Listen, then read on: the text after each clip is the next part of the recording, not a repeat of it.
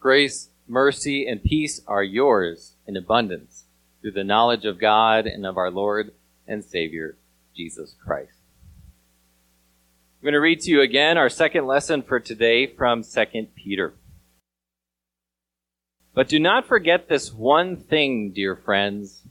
With the Lord, a day is like 1,000 years, and 1,000 years are like a day. The Lord is not slow in keeping his promise, as some understand slowness. Instead, he is patient with you, not wanting anyone to perish, but everyone to come to repentance. The day of the Lord will come like a thief. The heavens will disappear with a roar, the elements will be destroyed by fire, and the earth and everything done in it will be laid bare. Since everything will be destroyed in this way, what kind of people ought you to be? You ought to live holy and godly lives as you look forward to the day of God and speed its coming. That day will bring about the destruction of the heavens by fire, and the earth elements will melt in the heat. And in keeping with his promise, we are looking forward to a new heaven and a new earth where righteousness dwells. So then, dear friends, since you are looking forward to this, make every effort to be found spotless, blameless, and at peace with him. My brothers and sisters, when your sister blew up at you, you forgave that pretty quickly. When your wife forgot to pick up your prescription when she was out and about, you forgave that pretty easily. When your buddy stepped away from the game to go use the bathroom and during his absence the other team won, you forgave him of that as well. But you know what the sin that people commit against us the most often, that we have the most trouble forgiving, is when they waste our time. We live in a society that prioritizes, that rewards how much you can get done. And so what are the top tier virtues that you can have in our culture? If you are a good multitasker, if you can fit a lot of stuff into your schedule. The best thing you can be in our culture is productive. And so we are rewarded if from dawn to dusk, we have activity and activity piled on activity to do, which means if something along the line takes longer than we expect it to, that is a mortal sin if someone wastes our time, deserving the fires of hell. When I'm sitting in the lobby at my doctor's office and she's making me wait longer than I have time to wait for my appointment to start, I'm not only starting to get anxious, I'm starting to get angry. How dare she? Who is she to take up this time in my schedule? Without reflecting, maybe it's my fault for overloading my day so much that even a couple minutes makes that big of a difference. A driver cuts in front of you and slows down for no explicable reason, and your temper goes from 1 to 10. Why? Because now you're going to be a couple minutes later to wherever you're going. And that is just unconscionable when you probably should be focusing on getting there safely instead of just focusing on getting there quickly. No, we cannot stand it when people waste our time, or when we think that they're wasting our time, when we think that people are acting or reacting slower than we believe they should be acting.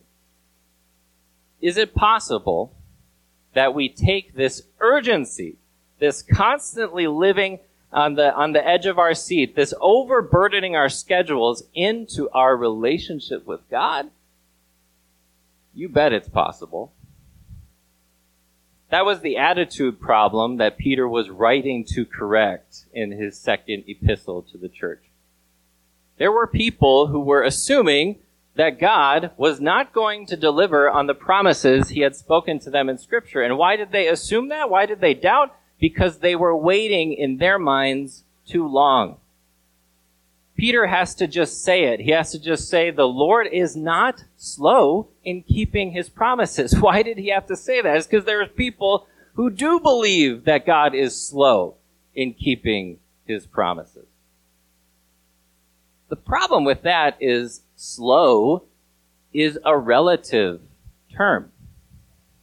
Is a bullet train slow? You might not say it is because it travels at 200 miles per hour or more, but compared to a lightning bolt, which travels 1,000 times that fast, it is slow. Is a millisecond slow? Compared to a nanosecond, it is. So if you call someone slow, that means you're comparing someone to a different standard. If you call God slow, if you say God is sure taking his time, he's not delivering on his promises to take care of me, to provide for me, to set me free from this temptation, this suffering, this situation. If you call God slow, you're comparing him to something. Whether or not you realize it, you're saying that God's timeline doesn't measure up and that your timeline would be better. If only God would act as fast as you would act if you were God. That's what we're saying. Can you imagine the disrespect? To criticize the way God works? The way God sets his timeline up? So Peter is right to correct our thinking. God is not slow. But of course, that's not all that he says. If you went to a therapist and you sat down with your therapist and you said, I'm depressed, and your therapist replied by saying, don't be, you might want to switch therapists. That is not good therapy technique. No, a good therapist will guide you to see the root of the problem and will guide you to see its solution. If we are stuck in this critical, sinful, selfish mindset that God is slow, Peter needs to correct us. He needs to guide us to see where the misunderstanding is coming from. We got to understand that God's relationship with time is not the same as our relationship with time. A lot of philosophers describe our relationship with time like standing in a river. It's like you're in the middle of this river and the water is rushing at you. And the water up in front of you is the future. The water behind you is the past. And how much time does it take for the future to become the past? Not very much at all. We live our lives at the boundary, at the border between future and past, and present moments are passing by you as fast as they come. We can do nothing to stop the movement of time, and that affects the way we view things. So the present becomes all that is important. We become like a kid whose mom is taking him to McDonald's. He wants McDonald's so bad he's in tears. He is crying. He's in pain because he wants McDonald's so bad. The mom turns around in the van and says, well, you're in luck, buddy, because we're on our way to McDonald's. Hang in there for just a couple minutes. And what does the kid say? He keeps crying. He shouts all the louder, I don't want McDonald's in a couple minutes. I want McDonald's now. Our perspective is now. Why am I suffering through what I'm suffering now? Why am I tempted with these temptations now? Why is this happening to me right now? And God speaks future promises to us. But if we get so wrapped up in the sinful urgency of the now, we will treat God's future promises as if they're not going to happen. That we want God's deliverance right now. But here we have to make a distinction. Is it wrong to wait for God, to cry out to God, to ask for God to deliver you? Of course it's not. The Apostle John in the book of Revelation chapter 6, he sees a vision. The souls of the martyred Christians, those who have been murdered for their faith, for their confession of faith in Jesus. In John's vision, he hears a cry out to God. They say, how long, sovereign Lord, until you avenge our blood? In other words, how long are we going to have to wait, God, until you administer justice on the earth? There's nothing wrong with wanting God to deliver us, with wanting God to save us. The problem happens when we start to criticize God for not acting the way we want him to, not acting as quickly as we want him to. Because God is not standing in the river. God is not standing there with future quickly becoming past beyond his control. No, God is hovering above. He sees it all. He sees everything that has ever happened as if it's happening right now. He sees everything that is going to happen as if it's happening right now. God is not under time's control. Time is under God's control. And because God is so powerful and so big and so smart and so important that he sits outside of time, he can carefully craft events to fit his overall purpose. So what did God do for us slaves to time, for us human beings who are bound by time, who are at time's mercy, at the mercy of the clock? He spoke. He spoke into our time-bound world. He gave the Old Testament believers future promises to trust in, to expect, to believe in, so that they knew what to look for, so that they knew what was coming. And then he came. God entered our human story. He entered the timeline. He subjected himself to 9 months in the womb of a virgin.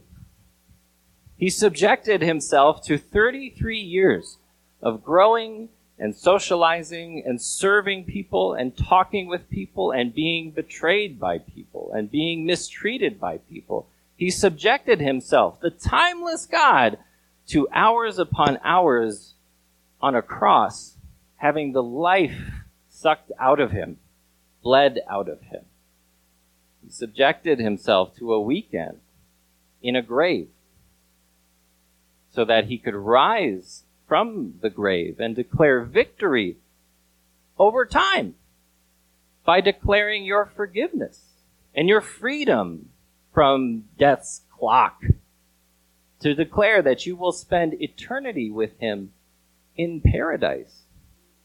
Peter describes Jesus' return like a terrifying day. The world will be laid bare. It will be destroyed. That day is coming as certainly as it is final. But for you, dear Christian, despite all the doubts you've had about God, despite all the misunderstandings you've had of God's will and his ways, those are forgiven. You are cleansed and holy and blameless for the coming of Christ. So that day is a joyous day for you and me. But what are we supposed to do until then? What are we supposed to do with our suffering, with our pain, with our temptation?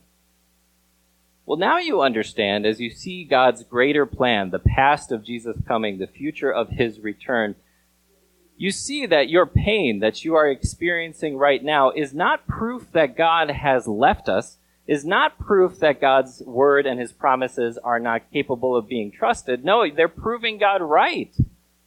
No, the pain and the sin that you are suffering right now is proof of what God says about this world.